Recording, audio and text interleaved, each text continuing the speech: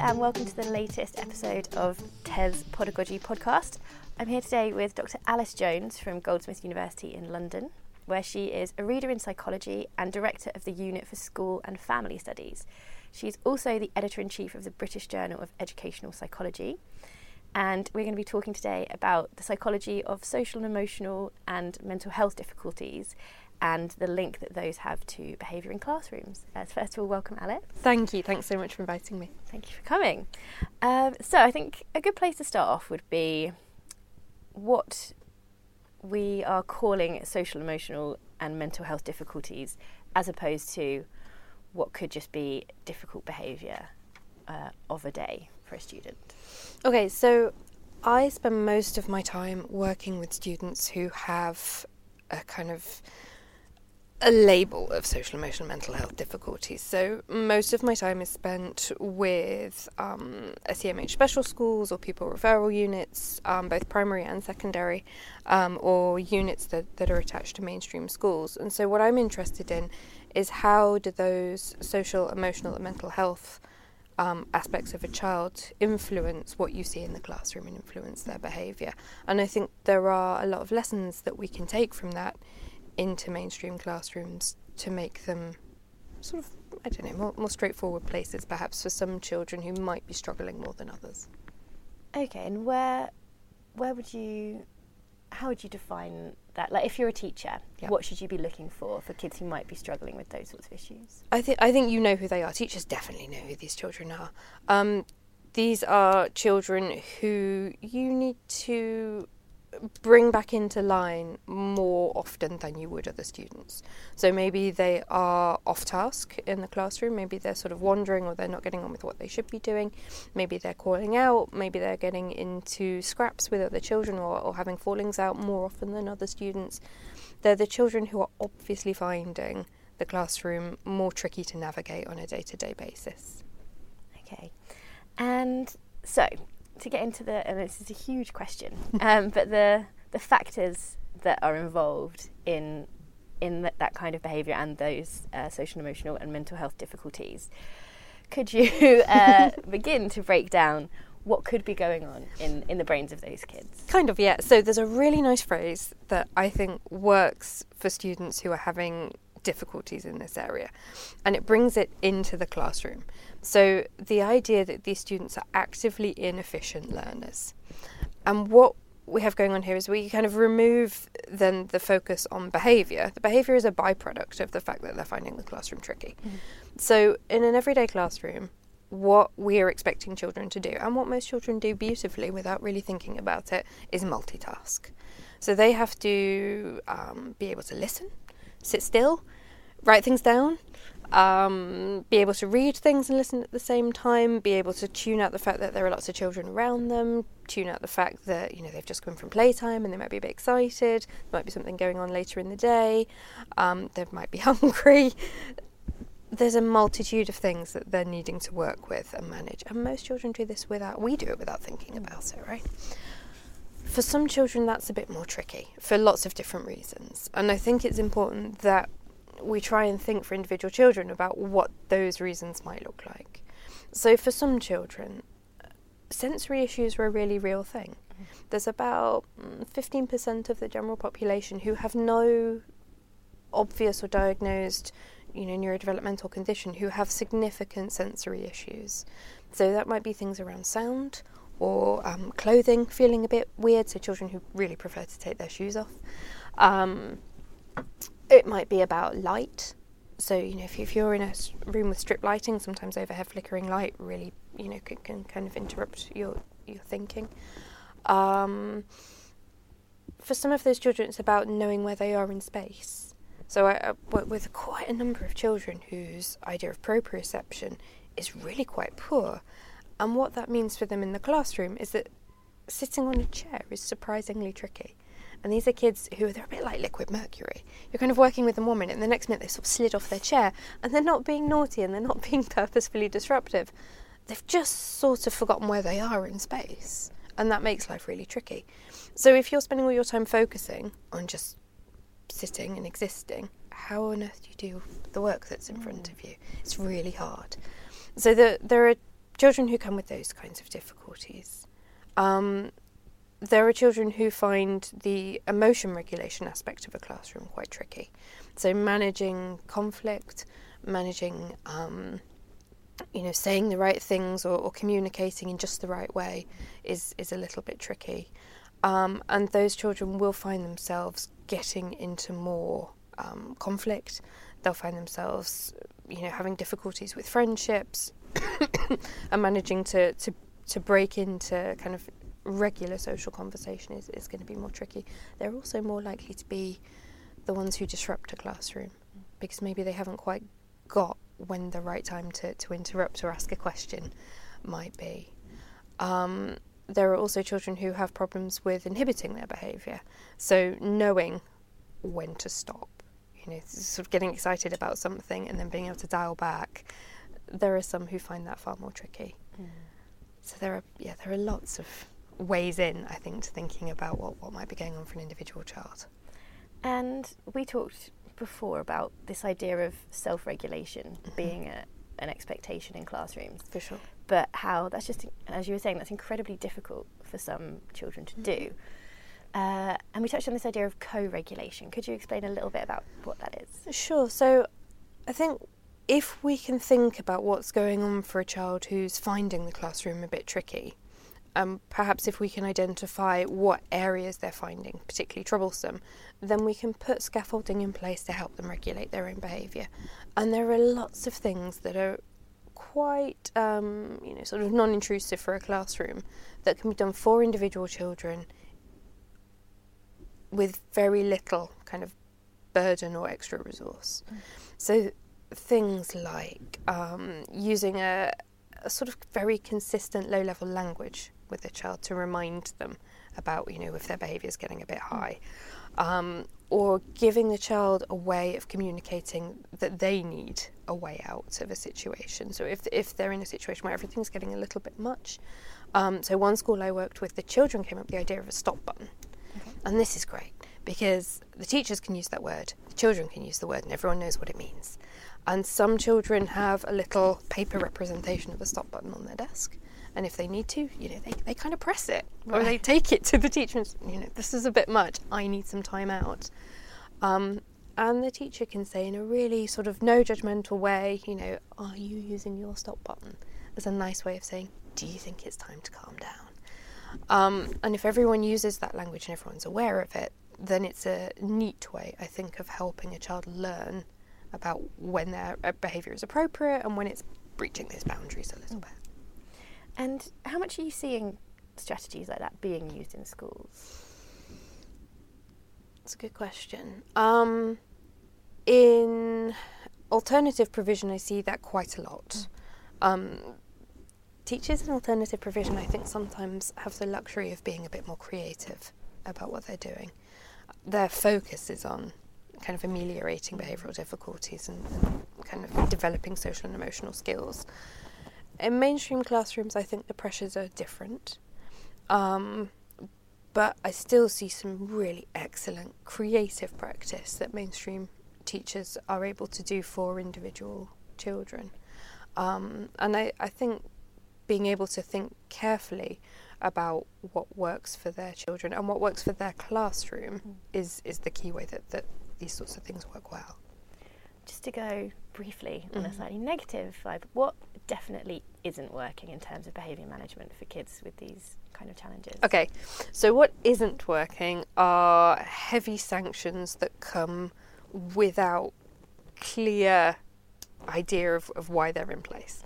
So to kind of flip it over a little bit, there was a really nice review lately from the Inspectorate of Prisons, which feels like a slightly weird direction to come from. I'm aware of this. The focus was on youth justice and kind of youth offending institutes. And the first line in their executive report says, positive relationships between staff and those in their care underpin all effective behaviour management systems. So what works well with relationships underpinning behaviour management systems is that consequences are communicated clearly. So communication lets a child know about why certain consequences are happening, and that they're happening with an idea that you can learn from them in the future. Because we all make poor decisions sometimes. I do, you do, children definitely do, they're developing humans. And consequences are a natural thing that happens as a result of the choices we make about behaviour. Consequences don't need to be sanction-based. Okay. So one of the things that I'm interested in thinking about are how do you create an education system that isn't contingent on sanction. Because, you know what, we don't go around not committing crime because we're frightened about prison. I didn't spend most of my time being okay at school because I was frightened about detention, because I wanted to avoid it. You just know where the boundaries are, and you kind of, if you're in a school system which creates a situation where you want to meet those boundaries, where you want to meet the kind of potential that's been put out in front of you, then that's a good place to be. You are going to make mistakes sometimes, and that's all right, but those need to be presented in terms of, okay, there's a consequence for this, and here's what it is.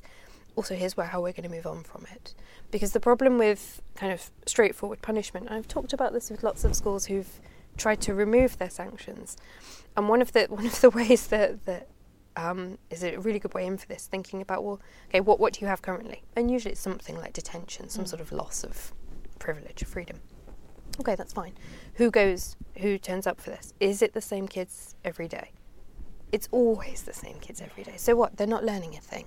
They're learning approximately nothing from doing this. And they are learning something. They're learning that this kind of reliance on punishment justifies their hostile behaviour.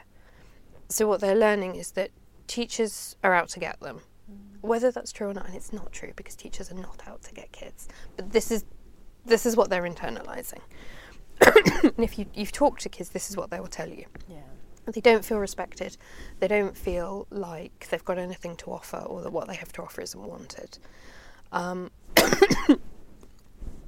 they don't take responsibility for their behaviour then, because their behaviour is being dealt with in this kind of non-discursive way.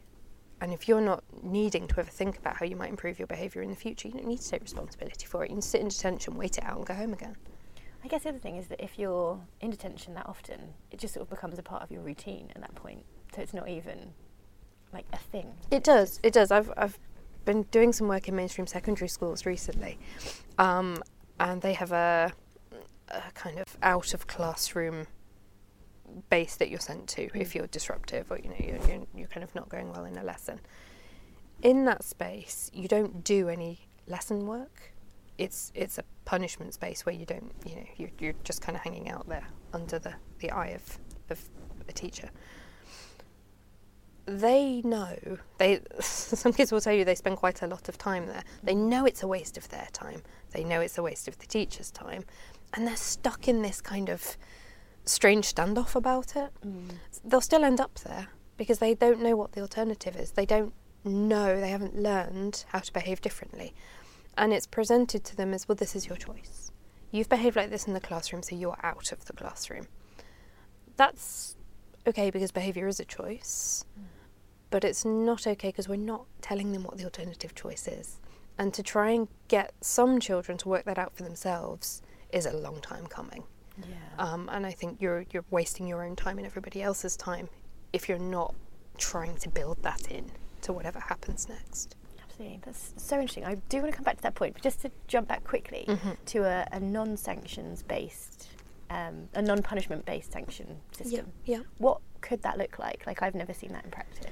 So what it looks like, so I've worked with 3 schools that have done this really, really successfully. All 3 place good relationships at the basis of what they're doing.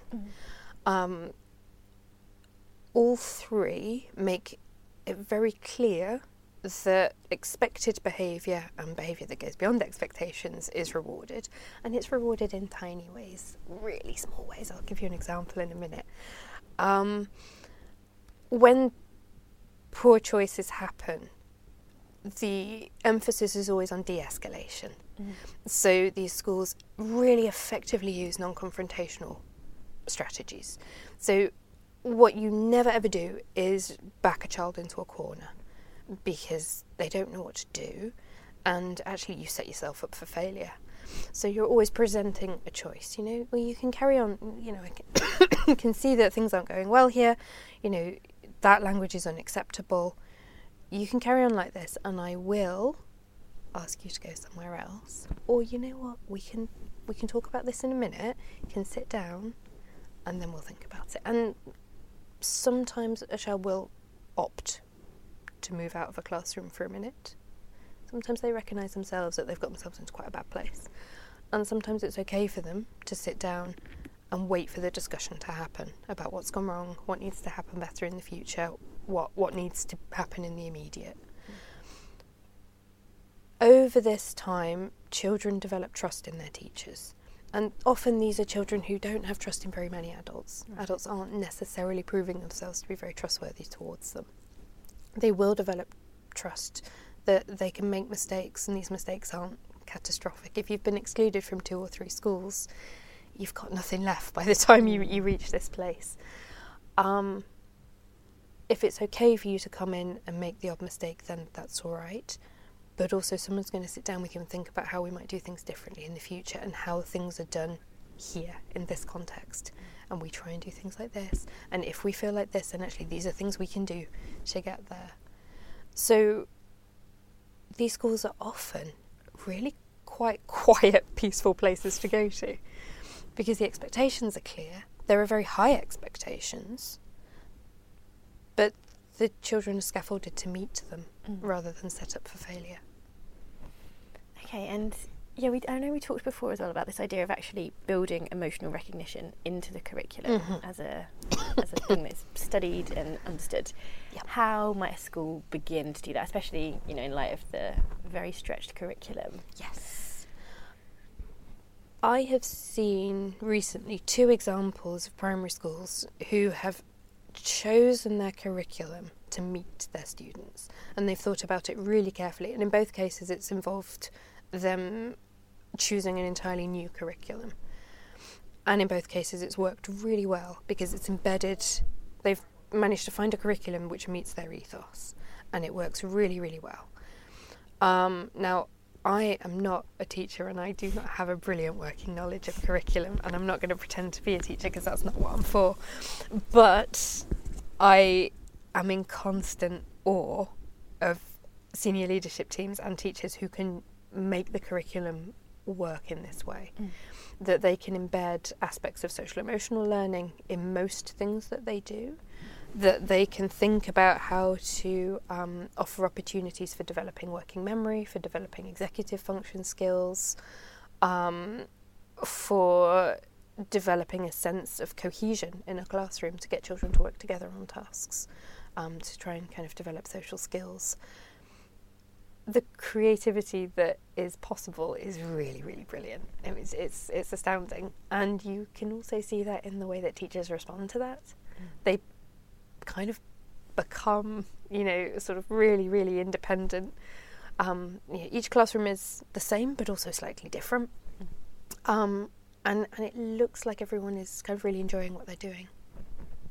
Amazing. Do you have any examples of things that you've seen sort of building that social emotional education into classrooms? So there are tons of things from work I've seen on walls recently. Ideas around reading a book and then doing a piece of writing which focuses on how does the main character feel in these. These are small things. Schools are already doing this, right? There's nothing here is reinventing the wheel. About planning what happens so giving responsibility to children for planning. So the example that I've given 100 times, but it's still my favourite, is when a Key Stage 2 class were learning about Vikings, and they were going to do a Viking raid on a Key Stage 1 class. And they thought very carefully about it. So they made their Viking hats, and they learnt about sort of what they were going to do. But they thought about, first of all, they planned what were they going to go and get when they got into the classroom. But also, if they went charging in there with their hats on, being quite scary, what's going to happen to the children? So they thought about, okay, well, the children might feel scared. What if they feel scared? How would we know? What will their faces look like?